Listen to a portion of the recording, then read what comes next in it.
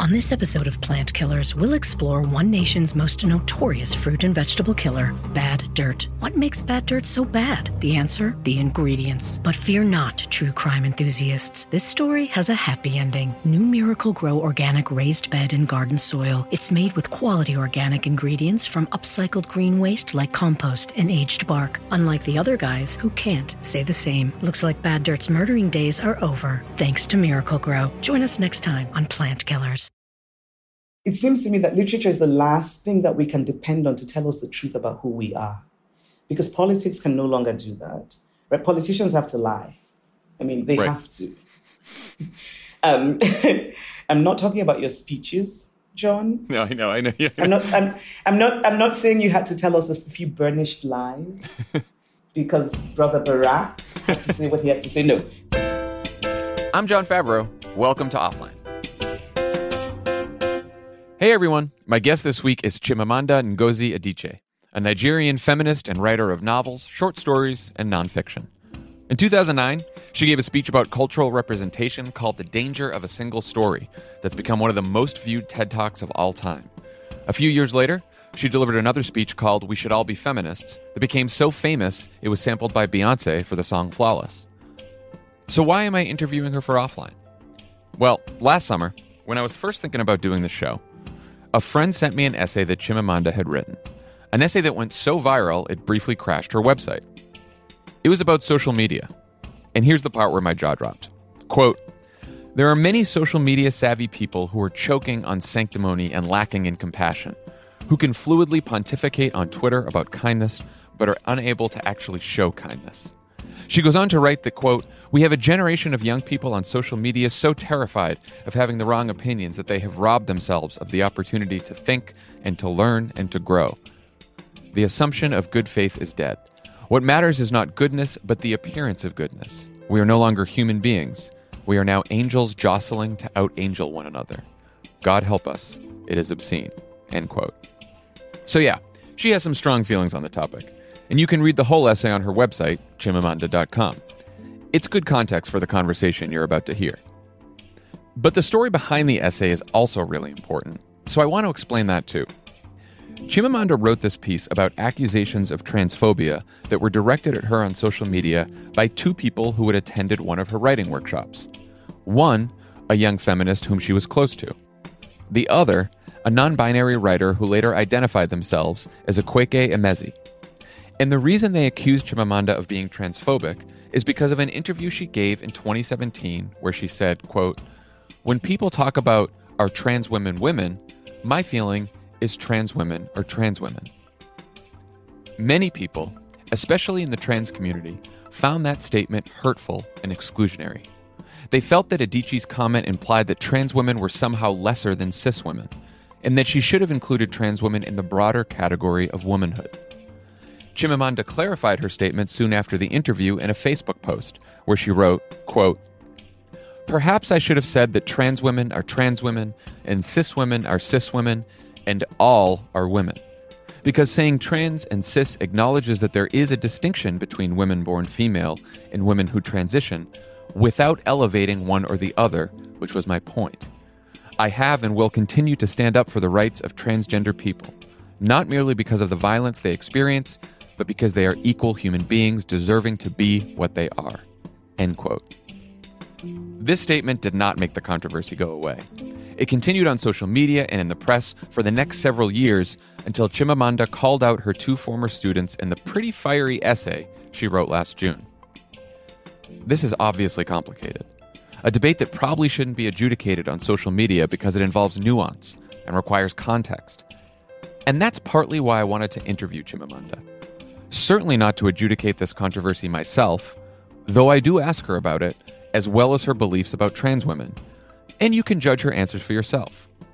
But what I really wanted to know is why this very prominent Nigerian feminist and global literary figure has been so troubled by what she describes as a, quote, passionate performance of virtue that is well executed in the public space of Twitter, but not in the intimate space of friendship.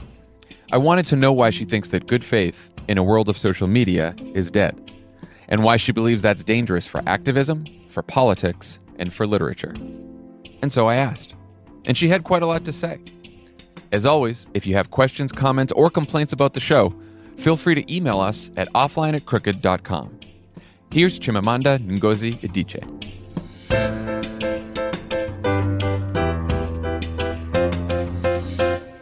Thank you for taking the time to do this. I wanted to talk to you today about an essay you wrote last June on the subject of social media, because this is a show about all the ways that social media is shaping humanity for good, but mostly bad. And I figured you might have some strong opinions on that, especially after writing an essay that went so viral, I believe it briefly crashed your website. So for people who don't know, the story behind this essay starts with two people who attended one of your writing workshops in Nigeria.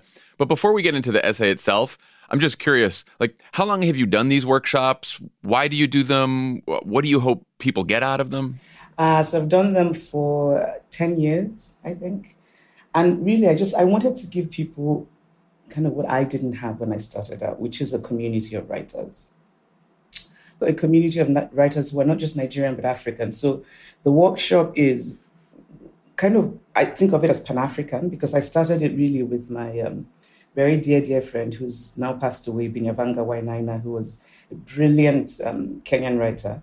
And we both felt that we come from a continent where writing is still considered something odd to want to do. And when I was growing up, I was supposed to be a doctor, because when you do well in school, you're supposed to do something serious. And I wanted to be a writer, right? And I think that's the same story for so many people. And so I kind of wanted to, when I was published and started being well known in Nigeria, I thought, I want to try and create this community of people who can gather in a room and realize that thing that they want to do is perfectly normal, right? And when you're surrounded by people who want to do the same thing, you start to feel less strange and less odd. Yeah. And also, I think I just wanted to let them kind of just give them a sense of here's what I did, here's how it works, that sort of thing. So the writing workshop is not just about writing stories, which obviously, but I think stories are rooted very much in politics and in social issues. So we talk about all kinds of things. And a dear friend of mine, I love to tell the story, a dear friend of mine who visited the workshop, who's Norwegian, said to me, it's not just a writer's workshop, right? And he said, you're brainwashing them for good. Always a good use of brainwashing. Yeah. But I think what he meant was that we just talked about everything, right? We talked about, so you're writing a story, but we need to talk about the backdrop to it. We need to talk about the politics in Nigeria. I mean, anyway, so you can tell that I'm very passionate and proud of this workshop, and it has created a community. So in the past 10 years, there is now a community of people who went to this workshop and who have gone on to be published, who have gone on to start magazines, who are just doing things in the world and telling stories. And the only I think the only thing that I would say is a negative for me is that I have to write too many bloody recommendation letters because now they all start to blend together after a while, don't they? So I probably shouldn't say this publicly, but we shouldn't do copy and paste. They're all really brilliant. So brilliant, let them into your writing program. I've been there. No, I mean, as someone who was supposed to go to law school but wanted to do more writing, I would have probably benefited a great deal from being in a writer's workshop of a community of other writers. So it's fantastic that you're doing that. So can you talk a little bit about what happened with the two attendees you wrote the essay about? So really, I'm going to tell you a very short version of it, which is that that's great. Yeah, one of them kind of became a person that I took that I would ask to come to dinner at my house and lunch, and I would talk to her about things because she was a young feminist, and I at the time believed very much in talking to young feminists, and so we would have these conversations. I think I took on a role of a mentor of sorts. Mm-hmm. And the other writer who didn't necessarily come to my house, but I supported because I would write recommendations. And then I gave an interview in London in which I was asked about trans women. And I said that I think that trans women and women have different experiences. This was then said to be transphobic. But for me, what was just shocking was that these people who knew me, these two writers, then went on social media and just started writing utter nonsense about how I wanted to kill trans women and how I was a murderer. It was upsetting and quite hurtful, I have to say. But I thought, you know what, this is how it works now. So just move on. And then my parents died. My father died in June of last year. My mother died in March. So it's just really completely changed everything for me. I feel that I've become a different person in so many ways because my parents were such central anchors in my life, right? So my nephew calls me one day and he says, Auntie, he was upset and he says, Auntie, there are people saying that Grandpa and Grandma died as punishment for you because you're transphobic. And, there's a kind of rage that is new to me now in the face of grief, right? I just thought, I think I'm okay with being insulted because I think it's part of, but it just felt to me, this is a no-go area. You do not say that about my parents who have died. I mean, I lost it. And so in a very sort of angry 3 a.m. in the morning phase, I wrote that essay. And can I just say I have no regrets? I would write it again, exactly as I wrote it. That's the background to what these two people did. But I think for me, the essay then became about something bigger than these two writers. It became about, and I don't want to sound, there are times when I worry that I'm starting to sound like a cantankerous old uncle, where I say things like, we're not civil anymore. We do not talk to each other with compassion. But it's true. I mean, and I find that really worrying on so many levels. Well, we talk about this on the show all the time. I've had that same experience as you have as well, which is, I think you and I are only a couple of years apart. And every time I'm complaining about the vitriol on social media, I always think to myself, am I just like some old man yelling at kids to get off my lawn? Yes, exactly. But I think there's two major things about social media, and I sort of want to get into them with you. And I think you identified the first, which is just sort of the nastiness on social media when you're sort of behind a screen and you don't see the face of the person that you're communicating with. And then I think there's a second issue, which is it sort of strips away context and sort of the full explanation from the positions that you take and what you believe. So just on that, like I know that shortly after you gave that March 2017 interview, you wrote a Facebook post because you said you wanted to clarify your thoughts. And, you wrote in that post, perhaps I should have said trans women are trans women and cis women are cis women and all are women. So, just trying to, again, the media coverage of this is like all over the place too. So was your statement simply about pointing out the different life experiences of cis women and trans women? And why was it important for you to just point out those differences? I did also say, I think in that post, that cis is not part of my vocabulary. Mm-hmm. And the reason I say that is that I think a lot of this conversation is about language. And I, obviously as a person who, earns a living by writing, language is really important to me, and clarity of language and meaning, right? Mm-hmm. And it's really important to me to ask, what does this mean and where does this come from?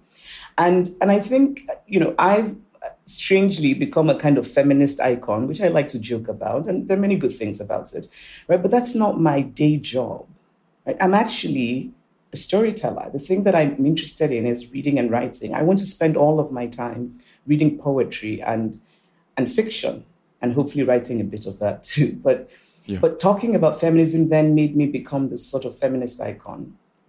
And I think maybe because I talked about it in a way that's accessible to people and in a way that wasn't about jargon and also wasn't about theory. But then what it did, I think, is that for many people, I was then expected to become this kind of expert. And the expectation as well was that I knew the language. I'm actually not joking when I say that until that sort of furore that happened, I did not, in fact, know what cis meant. So I'm not in the feminist academic circle. I don't know the latest language. I don't, I'm much more likely to read a memoir by a trans woman than I am to read theory about transgender ideology, because I'm interested in stories and in human beings. So anyway, so I said that. And why did I say that it's important to note the differences? Because it is. I mean, there are things that are fairly obvious, but for ideological reasons, we're no longer allowed to say them. I'm a feminist because from the time that I was 3 years old, I knew that being born in this female body meant that there are so many things I was going to be excluded from. Actually, we've just been having a conversation in my family because being female means that I cannot inherit certain things. My parents have just passed away. There are things that when you're a woman, you cannot inherit. And so my point was, it's okay to acknowledge differences.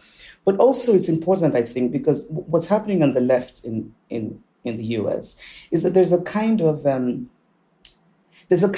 expectation that if you acknowledge difference, then you're attaching value to it, right? So now there's a hierarchy of oppression. So, well, she said that because she means that trans women are lesser than. And I'm thinking, of course not. I mean, and anybody who knows me knows I don't think that way. I don't think there's any human being who's lesser than, right? Yeah. I mean, I just don't. The other thing I wanted to say is just in talking about these two writers who went on social media. For me, it's not, I really do welcome people disagreeing with me, right? I really do. I actually quite like a good argument about ideas. What I did not like and what I found awful was that they could easily have called me or sent a text or emailed because they had access to me and we knew each other.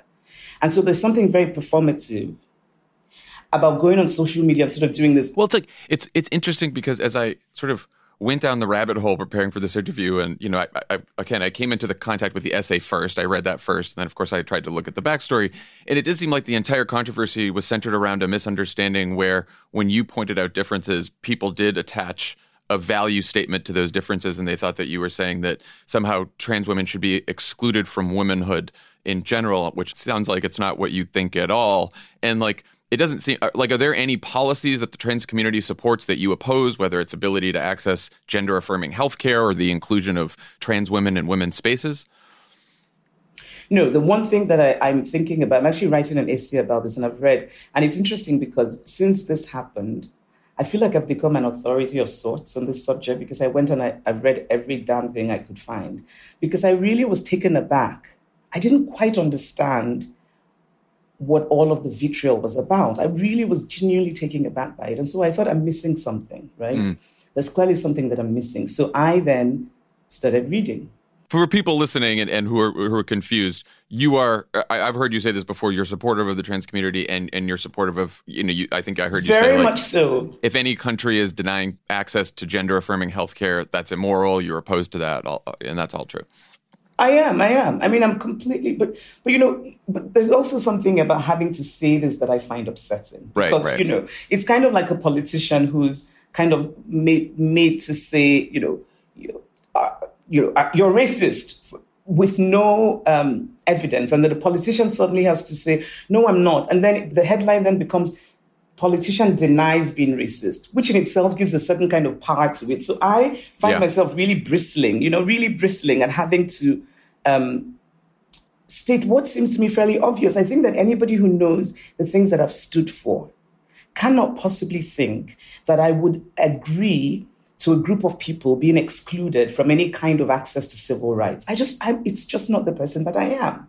It's funny that you talked about being a politician because in many ways, social media sort of forces everyone to become politicians now. And every public figure, and even people who are sort of not really public figures, are expected to post their beliefs and statements, and those statements and beliefs gets picked apart much like you would with a politician. And again, it's one thing if someone has a position that you oppose and they should be called out for that, but sometimes the context disappears when you're on social media. But I do want to get to your point about performance, which you talked about.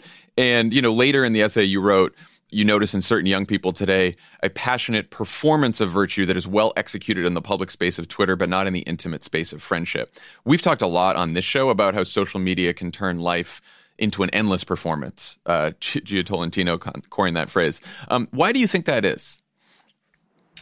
Because there are benefits to it.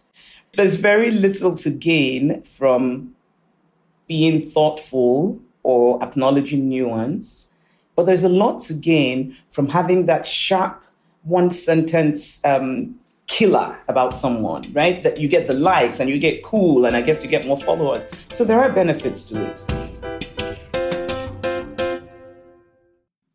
It's that time of the year. Your vacation is coming up. You can already hear the beach waves, feel the warm breeze, relax, and think about work. You really, really want it all to work out while you're away. Monday.com gives you and the team that peace of mind. When all work is on one platform and everyone's in sync, things just flow. Wherever you are, tap the banner to go to Monday.com.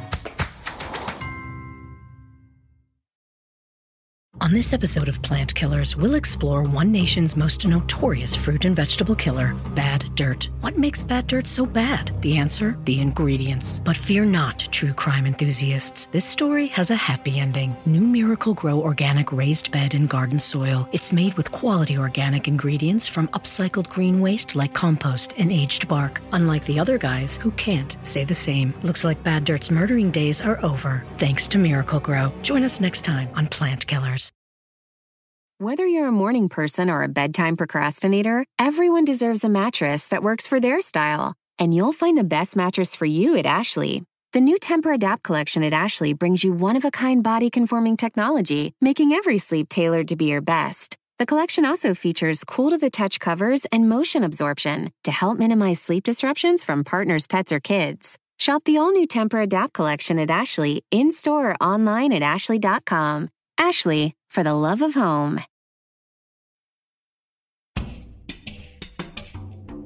Do you think that younger generations tend to behave like this because they're more immersed in social media than older generations, or do you think there are other factors at play?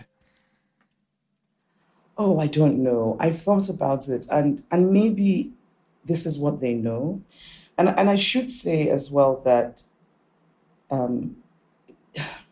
it's not just about people like me who, are public figures and have a platform. The so-called young people who are participating in this kind of thing are themselves also, I think, suffering from it. Because I think there is a kind of fear that they live in not just a bubble of what I like to call a kind of ideological orthodoxy, but also a bubble of fear of saying the wrong thing because they worry that their own will come after them. And so, I think sometimes, and maybe this is also a consequence of my feeling that people are generally better than, I really think that human beings fundamentally on the whole are not too bad, right? And so I sometimes think that the young people who are on social media and just writing these awful, nasty things are doing it out of fear. Because I think there's a sense in which if you then say, well, maybe we should have a bit more nuance in this conversation, your people will come after you because then they'll say you're, I guess, selling out or being a pick-me. These are all the things I've been learning. Because I'm not on Twitter. Do you use social media? Like, how much are you on social media? I have an Instagram. Instagram is gentle. Instagram is really just a certainly compared to Twitter. Vanity. Certainly compared to Twitter. Yeah.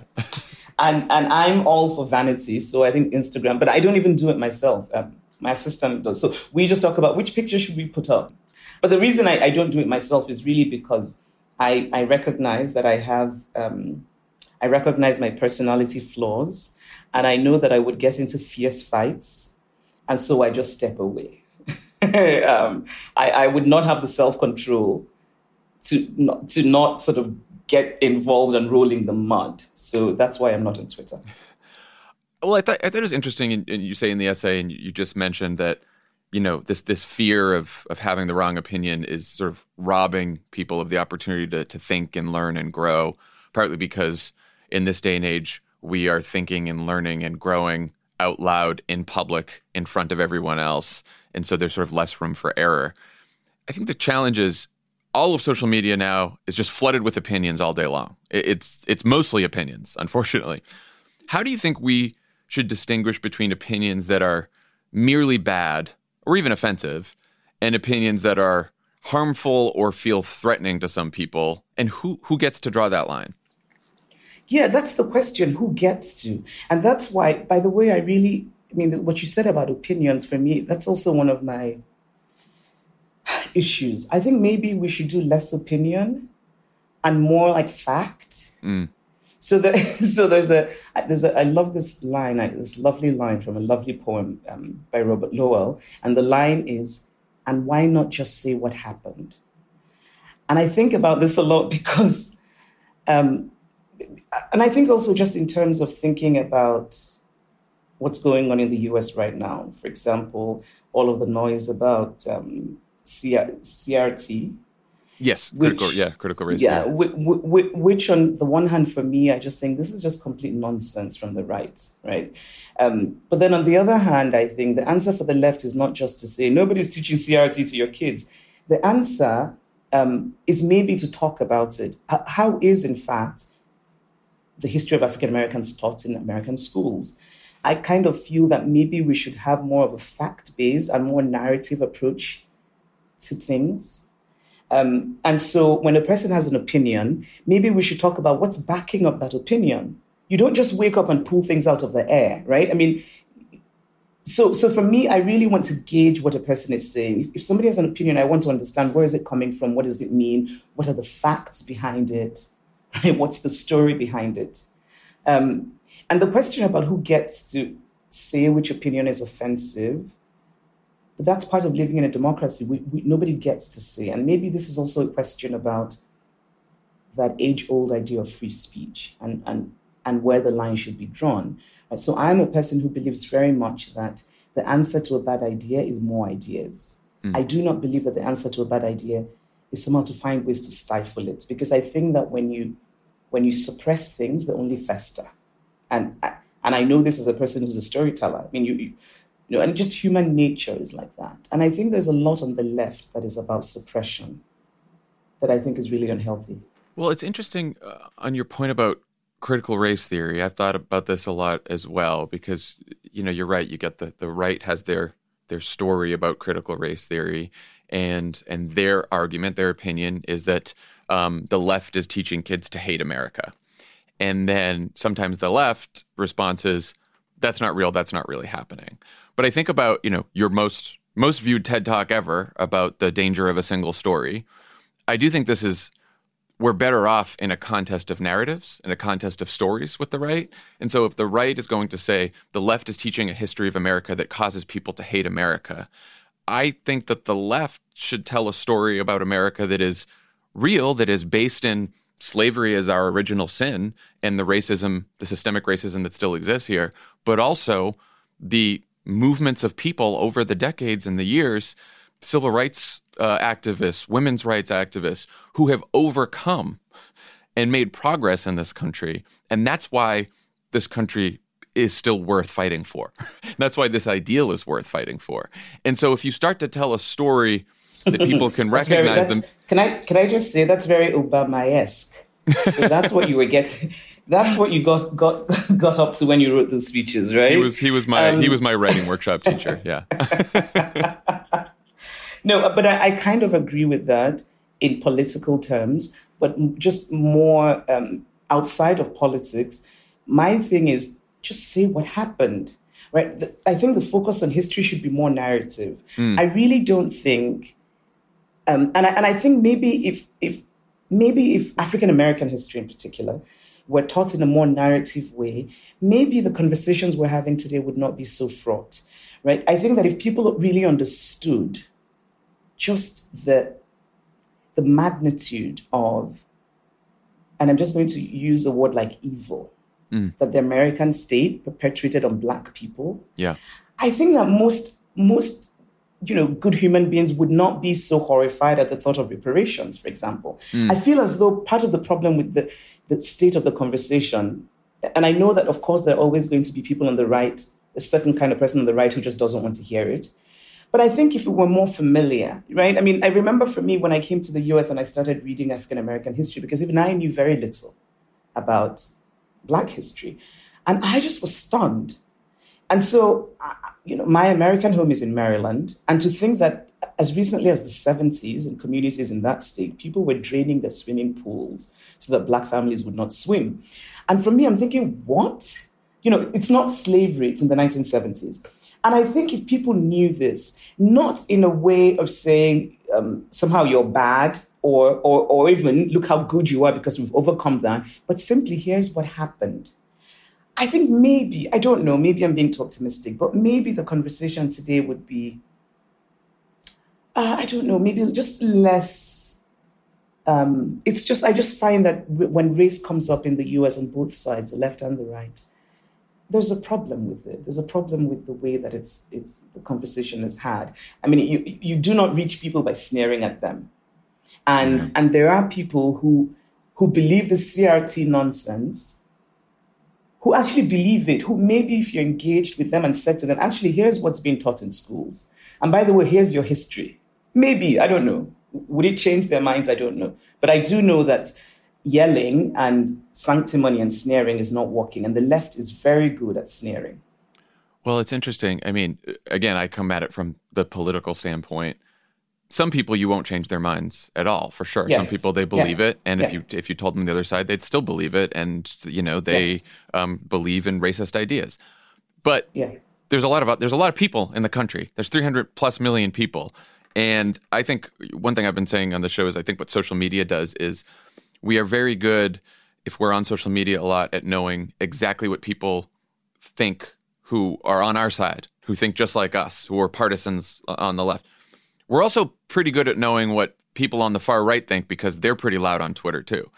And I think that obscures the fact that there are hundreds of millions of people who aren't on social media, who aren't voicing their opinions, who actually have pretty complex views on a lot of different issues. And I think we have to try at least to meet them where they are and then persuade them to come along. And I think that social media has made people feel that, maybe persuasion is just hopeless at this point because we know that the right is dug in and we know that we're dug in and there's no one left in the middle to persuade. In the middle is a problematic term anyway because people think it means like you're centrist, and that's not necessarily what it means. It means you could have all kinds of different views, very progressive views, some conservative views. Yeah, which is interesting in itself, I think. But I mean, to what you said, I'm just struck by that word persuasion because I am a keen believer in persuasion. And I think it's important in politics. You cannot write a person off starting out. I mean, I feel like it's important to give a bit of room. And my general feeling is there's some people that I just will not talk to because there's no point. And I say this in conversations about feminism, right? And here I am in Lagos, and this is a country that is refreshing in the sense that people are very in your face about what they think about women. Unlike in the US where they will not tell you, but they're thinking it. Right. So, it's true, right? So in the US, I think when Hillary Clinton was running, there are people who felt a woman cannot be president, but they would probably not be willing to say it. In Nigeria, I've just been in my home state, my ancestral home state, and a woman was running for governor, and a bunch of men just say, oh, but a woman can't be governor.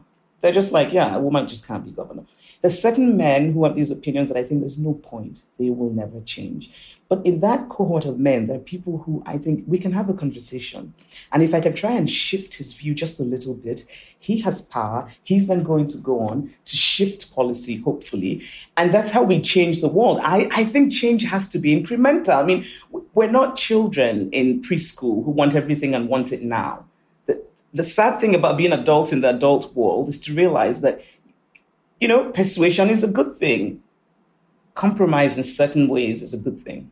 Do you think persuasion is possible on the sort of social media platforms we have today? Because that's where I keep... No. Yeah. No, I don't think it is. I just don't think it is.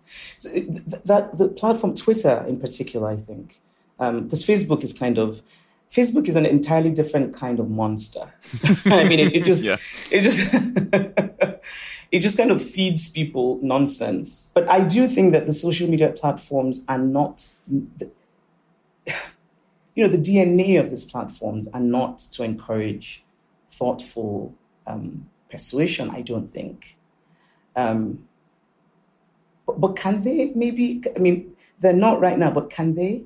what if we all kind of, drank a potion that made us all sort of a bit more compassionate and a bit more patient? Would we use social media differently? I mean, I don't know. I think it has to be less.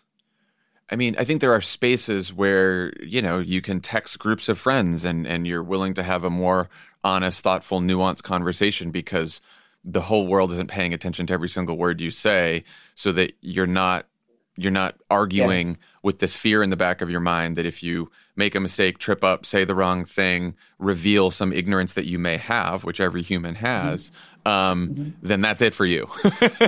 or people are going to come to you, And so I think if there are ways, the problem, someone who focuses on disinformation always says it's not necessarily about free speech, it's about free reach.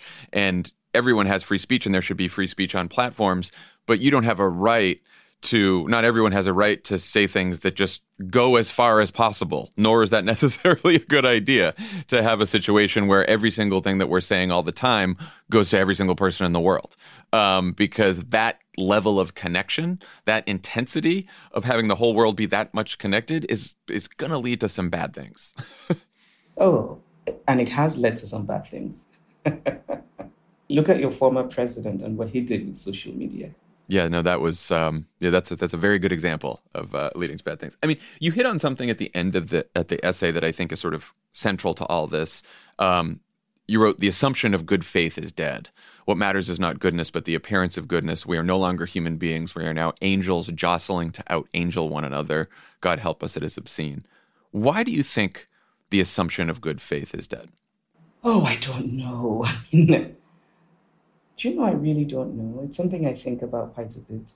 And I think it's something that's kind of happened in the past maybe 10, 15. I think it's relatively recent in the sense that I first came to the US in 1997 to go to college.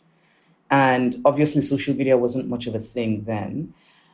But in just having conversations, even in just small academic circles, I think there wasn't that much fear of tripping up and then having people come after you.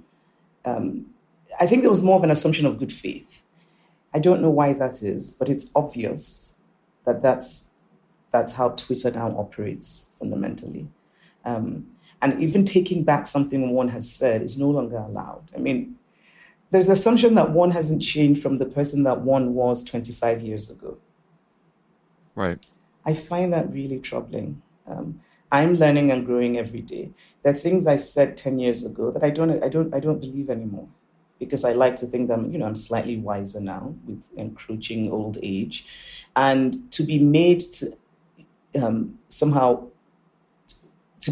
go back to that person that I was and to be told this is who you are and this is who you will always be just seems to me very strange. Yeah, no, I've been trying to figure this out for a long time, and I've been trying to separate out, is it just social media? In the U.S., I think part of the problem is that politics are so polarized, and we have seen so many bad things from the other side, like our former president, that which came first? Though? Right. For me, that's the question. Which came first, right? I mean, so all of this polarization and the assumption of good faith being dead. Which came first? Well, and also the question I have for you is, I mean, I think I have a U.S.-centric view of this, obviously, because this is where I've lived my whole life.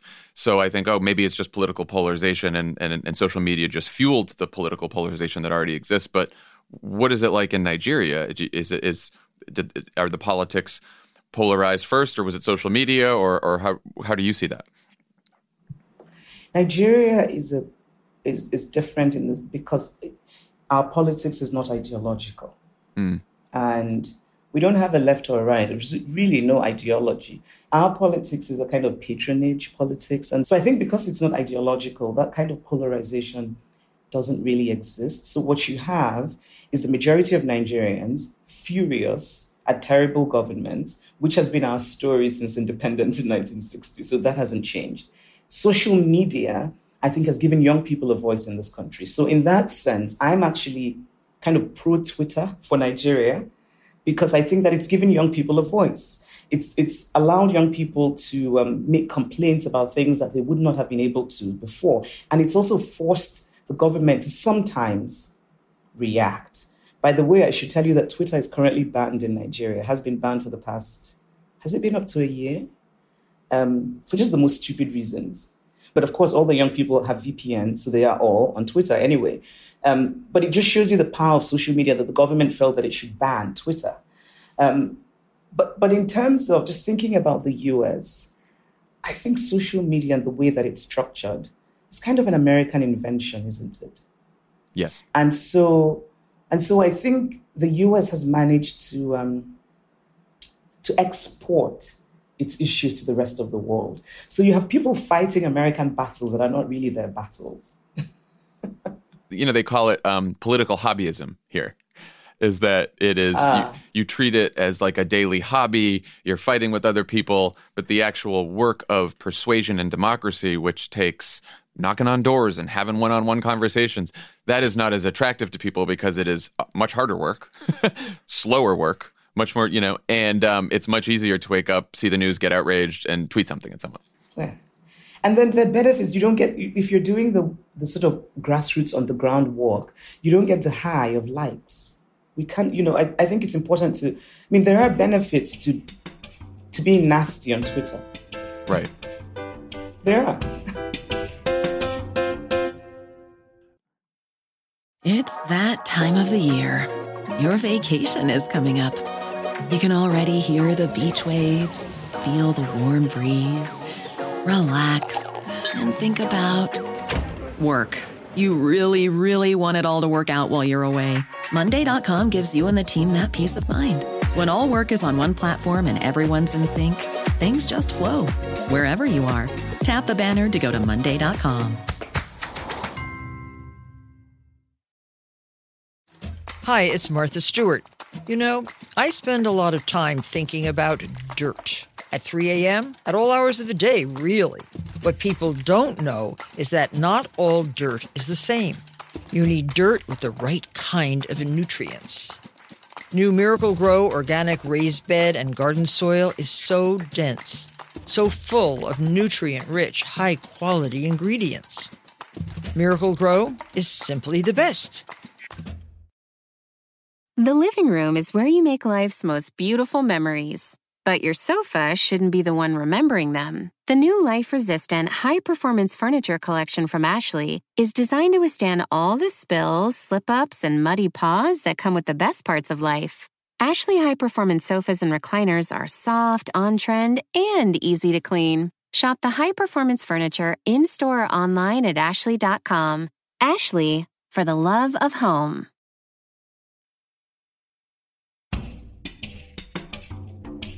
I've heard some people say that this debate about cancel culture or whatever you want to call it is really about a power imbalance, right? Like public figures have always had large platforms to say whatever they want, even if what they say is offensive or hurtful to others who may not have those same platforms.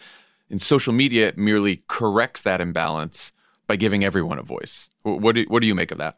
Again, this is the kind of statement that requires a lot of nuance. So on the one hand, yes, right, obviously. And I think in particular, in a place like Nigeria, and I think many other countries in the world where for so long, not just that young people did not have a voice, but that a system that was supposed to be democratic really wasn't.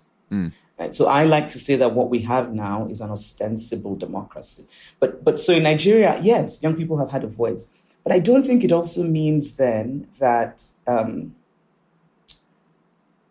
so this idea that people in power have always been able to say what they want, and now Twitter means that we get to, hold them accountable. Yes, but if you're holding them accountable with a bit of sense in your bloody head, my point is, again, it's not about saying that I don't want people to disagree with me or with people who are in power, but it's about saying we have to start with a good faith assumption. We have to engage with what they're saying. We have to, when we do disagree with intelligence and facts. Right. And really, honestly, if these two writers had to go back to them. So I was upset that they did not sort of reach out to me to say, we don't like that you said this and here's why, which I really would have appreciated. But had they in fact gone on social media and said, we don't like that she said this and here's why, I don't think I would have been so upset.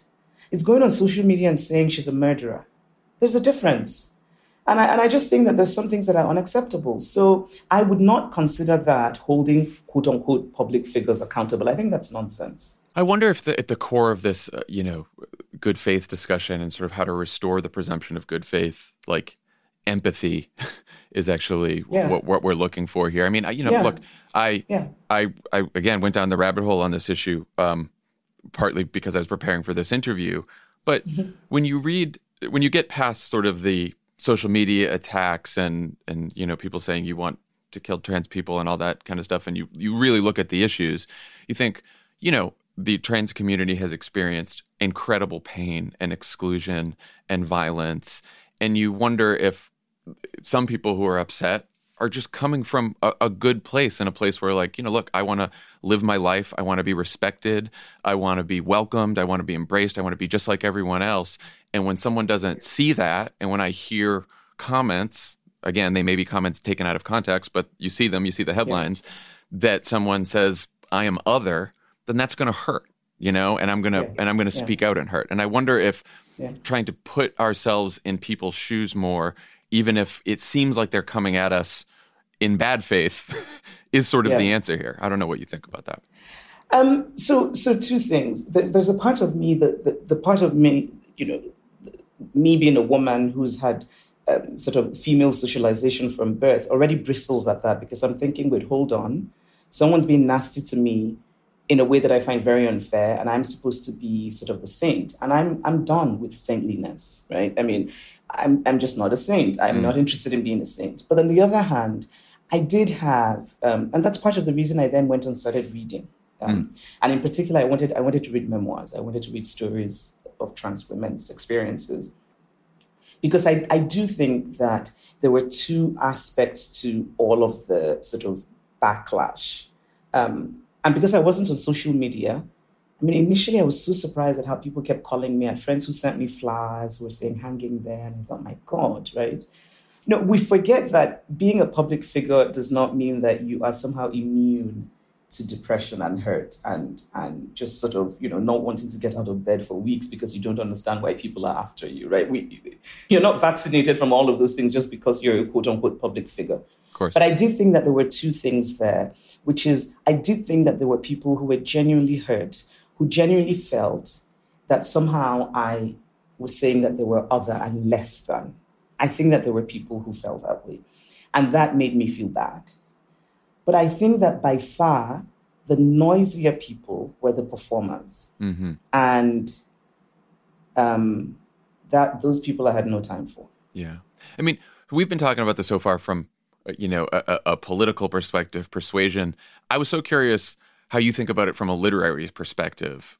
Because one of the lines in the essay is, you criticize people who claim to love literature, the messy stories of our humanity, but are also monomaniacally obsessed with whatever is the prevailing ideological orthodoxy. I wonder how you think this debate and these issues affect writers, people who write fiction, novelists, which, you can write about characters that are horrible. You can write about, how do you think about that? Yeah. So that's actually the thing that worries me the most, because obviously that's the thing I care about the most, stories and literature. I worry about what's going to, I think the art, and by art, I think the sort of literary arts that will be produced in the US in the next 10 to 15 years, unless something changes, will be awful. I think it'll be flat. I think the characters will be terrible mouthpieces. Because what's happening now is people are afraid. I really think that people are afraid of not just writing about certain subjects, but how they write about it. I think art has to be able to go to a place that's messy, a place that's uncomfortable. You have to be able to write characters who are assholes in all kinds of ways, and not have that be somehow, not have that become something that explains you, the writer.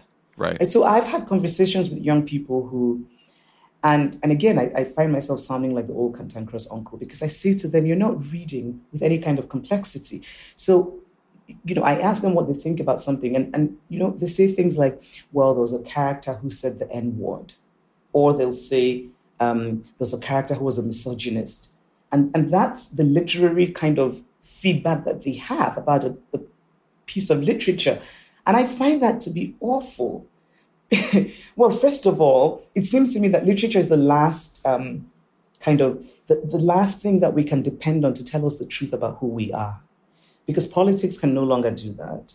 Right? Politicians have to lie. I mean, they have to. I'm not talking about your speeches, John. No, I know. Yeah. I'm not saying you had to tell us a few burnished lies. Because Brother Barack had to say what he had to say. No. But really, I think literature. We have to. For me, it's looking at literature and thinking literature is the last thing that can tell us how we really are. Literature is the thing that can reflect to us who we are. But if we have this kind of social situation where everyone is terrified, where there are things that people call sensitivity readers in publishing houses, I think that's a bad idea. Right. And here's why. I think some people will write terrible books. And I think novels have worldview. So you can read a novel and you can sort of tell that this novel has a racist worldview.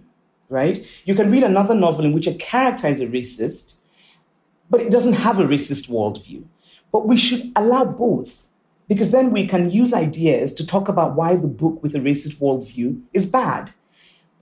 But what the problem becomes where writers think they cannot approach certain subjects because they're going to be called out.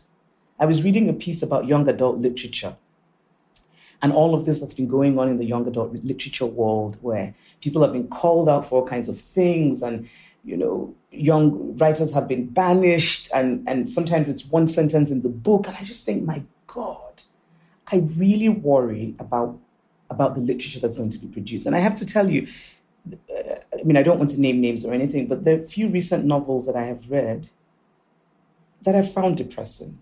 Depressing because I think there's so much potential here, but I can just see in the writing the holding back. No, I think that's interesting. I think that the argument is probably, if there are a whole bunch of novels with racist worldviews or misogynist worldviews, and there aren't necessarily people there to explain why those worldviews are bad, that those worldviews will somehow rub off on or shape the views of the people who read the novels, and then we're going to have more people who buy into that racist worldview. But again, that goes back to, like, are you able to just get rid of those ideas altogether? Or do you just need... But you can. Do you just need to fight them with other ideas that say, this is the anti-racist worldview, this is the anti-misogynist worldview, right? Like, it seems like that's the contest that you want to engage in. But I think for me, the question is, we cannot wish away misogyny. We cannot wish away racism. And I sometimes feel that there's an impulse on the left to do that, where... I start to find it not just annoying, but also kind of patronizing. Right? Misogyny is rife in the world. And I don't mean just in it's not even just, women are not CEOs and women are not.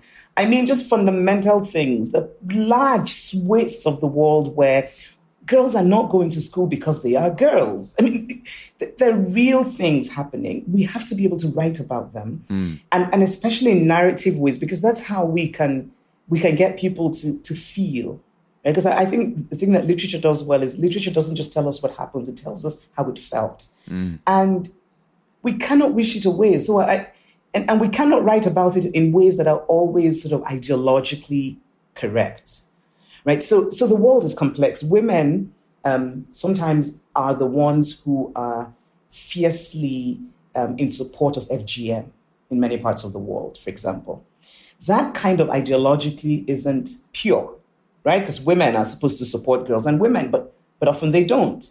There's racism in the world. Sometimes, people on the left are very racist. So there are people who have very progressive views, but who have really messed up views about race. We need to be able to write about that. I just feel that in literature, and I think you can see that my voice is good. I need to sort of take a deep breath because I feel so strongly about the future of storytelling. And I think that this whole, the way that, I don't like that expression cancel culture because I think it's been appropriated by, sort of Fox News. But what that refers to, this kind of people feeling afraid of saying the wrong thing, this kind of what I like to call this sort of insistence on a kind of unrealistic purity. I think it's so bad for literature. I really do. I think there are, in fact, enough people in the world who can say, this is bad and here's why. I think that there are. The problem is, I think the gatekeepers on the left think that people are not as bright as they are.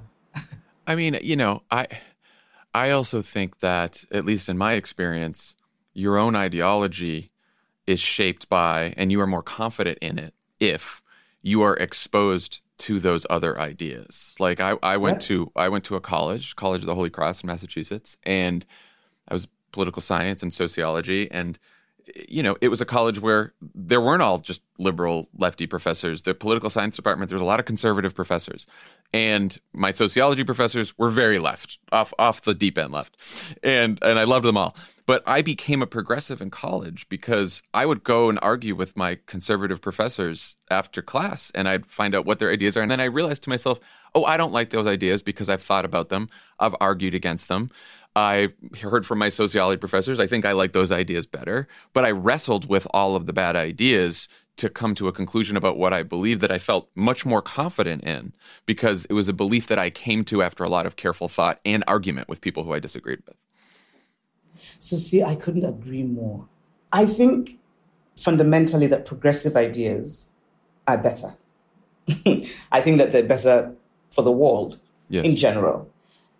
I also think that we should be able to defend them. So I feel so strongly about, I want to sharpen my ideas. I want to be challenged about what I believe. And that is why for a while, I must confess, I would turn to Fox News until I realized that it's just an utter cesspit. It was not about ideas. It was just about a stupid performance. Right, yeah. But for me, it's really important to... our ideas are better, but we should be open to challenge. And so when I talked about what I think this impulse on the left is to kind of suppress and, don't say, don't talk, it almost seems as though the left does not have enough confidence in its own positions and so is unwilling to have it be challenged. And I remember my early years in the US, sometimes thinking that, in particular on the subject of race, I used to feel kind of sort of mildly annoyed with certain very left white academics who, when they talked about race, I sometimes felt I was being bullshitted. I sometimes felt I was being patronized. And, how they would say, you're not supposed to say that, don't say that. And I would think, why, right? I mean, Black people are not inferior. I know that for a fact. So when you say, don't say that when somebody says it, I'm like, no, I want to tell that person why they're full of shit. And I will tell them that with facts, right? I mean, yeah. No, I mean, look, one of the challenges with finding a good faith person on the right to challenge your opinion is, like you said, I think some of the trends that you're talking about on the left happened on the right a long time ago. And so you have, Fox is nothing but performance, and most of right-wing media is at this point. So it's tough to actually find a good faith conservative to argue with these days, which is part of the issue, How did that happen? But here's the thing. Where are the thoughtful right-wingers in America? Where does one find them? Because even the Wall Street Journal opinion pages, sometimes I just crap. Think, but sure... Yeah, I'm like, but surely you don't even... Yeah, I mean, they don't even try. There isn't even sort of a semblance of thought. I mean, it's just really bad. And I read them and I think, but surely you can tell that this is nonsense. But can I just say, I sometimes also feel that way about the opinion on the left, the New York Times. Mm-hmm. I really like I think the Washington Post is actually really good. Post has done good in the Trump era. Yeah, really good. So your last question on this, and then I'll let you go. You've been generous with your time. Your last book was not a novel. It was a beautiful and moving account of you and how you and your family processed your father's death in the early days of the pandemic. It's called Notes on Grief. And I wonder, did that experience put any of these issues we've talked about in greater perspective, or did it make you think more about how we should treat each other or interact with one another, or what's really important? That's such a good question. And I don't want to get emotional. I'm doing my tough persona today. So I'm resolutely not going to cry, because I often will when I talk about how much I've been changed by, my dad and my mother. But yes, I did think a lot about it. And I really just feel like I'm a different person. And it's strange because I think it's really important to think about what matters now. I think about it all the time. Like, what just really matters to me? And I'm so much more aware of mortality. So I'm always thinking about I could die tomorrow. So sometimes I'm like, I better do it today because, hey, I might die tomorrow, right? I mean, obviously, I don't want to die tomorrow because I do want to raise my daughter who's 6. I don't want to leave her in the clutches of her wonderful father. But anyway, it's also made me kind of have much less patience for bullshit. By which I mean, there are things I think before experiencing grief, I would let slide. Now I'm not willing to, because I worry that life is so short, and if one feels strongly about something, one should do something about it, because we don't know how much time we have. And I think had my parents not died, I would not have written my essay about social media. And it's not because I didn't feel these things before, but I just thought, just leave it alone. But now life is so damn short. The people I love are so much more precious to me. I think it's also made me much more willing to say sorry. I think saying sorry has always been a thing that I've struggled with. But since experiencing grief, I think life is so short, reach out to people, that sort of thing. So I think I'm doing that a lot more. Yeah. Knock on wood. Chimamanda Adichie, thank you so much for joining Offline. I really appreciate it. I've had a really good time. Thank you.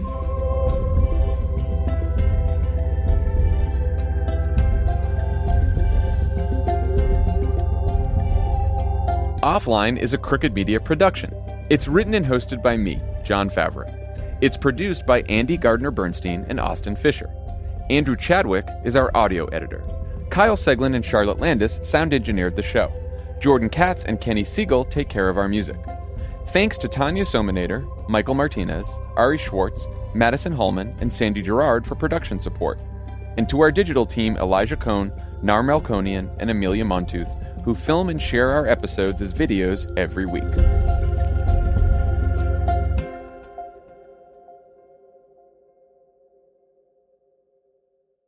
It's that time of the year. Your vacation is coming up. You can already hear the beach waves, feel the warm breeze, relax, and think about work. You really, really want it all to work out while you're away. Monday.com gives you and the team that peace of mind. When all work is on one platform and everyone's in sync, things just flow. Wherever you are, tap the banner to go to Monday.com. On this episode of Plant Killers, we'll explore one nation's most notorious fruit and vegetable killer, bad dirt. What makes bad dirt so bad? The answer? The ingredients. But fear not, true crime enthusiasts. This story has a happy ending. New Miracle-Gro organic raised bed and garden soil. It's made with quality organic ingredients from upcycled green waste like compost and aged bark. Unlike the other guys who can't say the same. Looks like bad dirt's murdering days are over, thanks to Miracle-Gro. Join us next time on Plant Killers.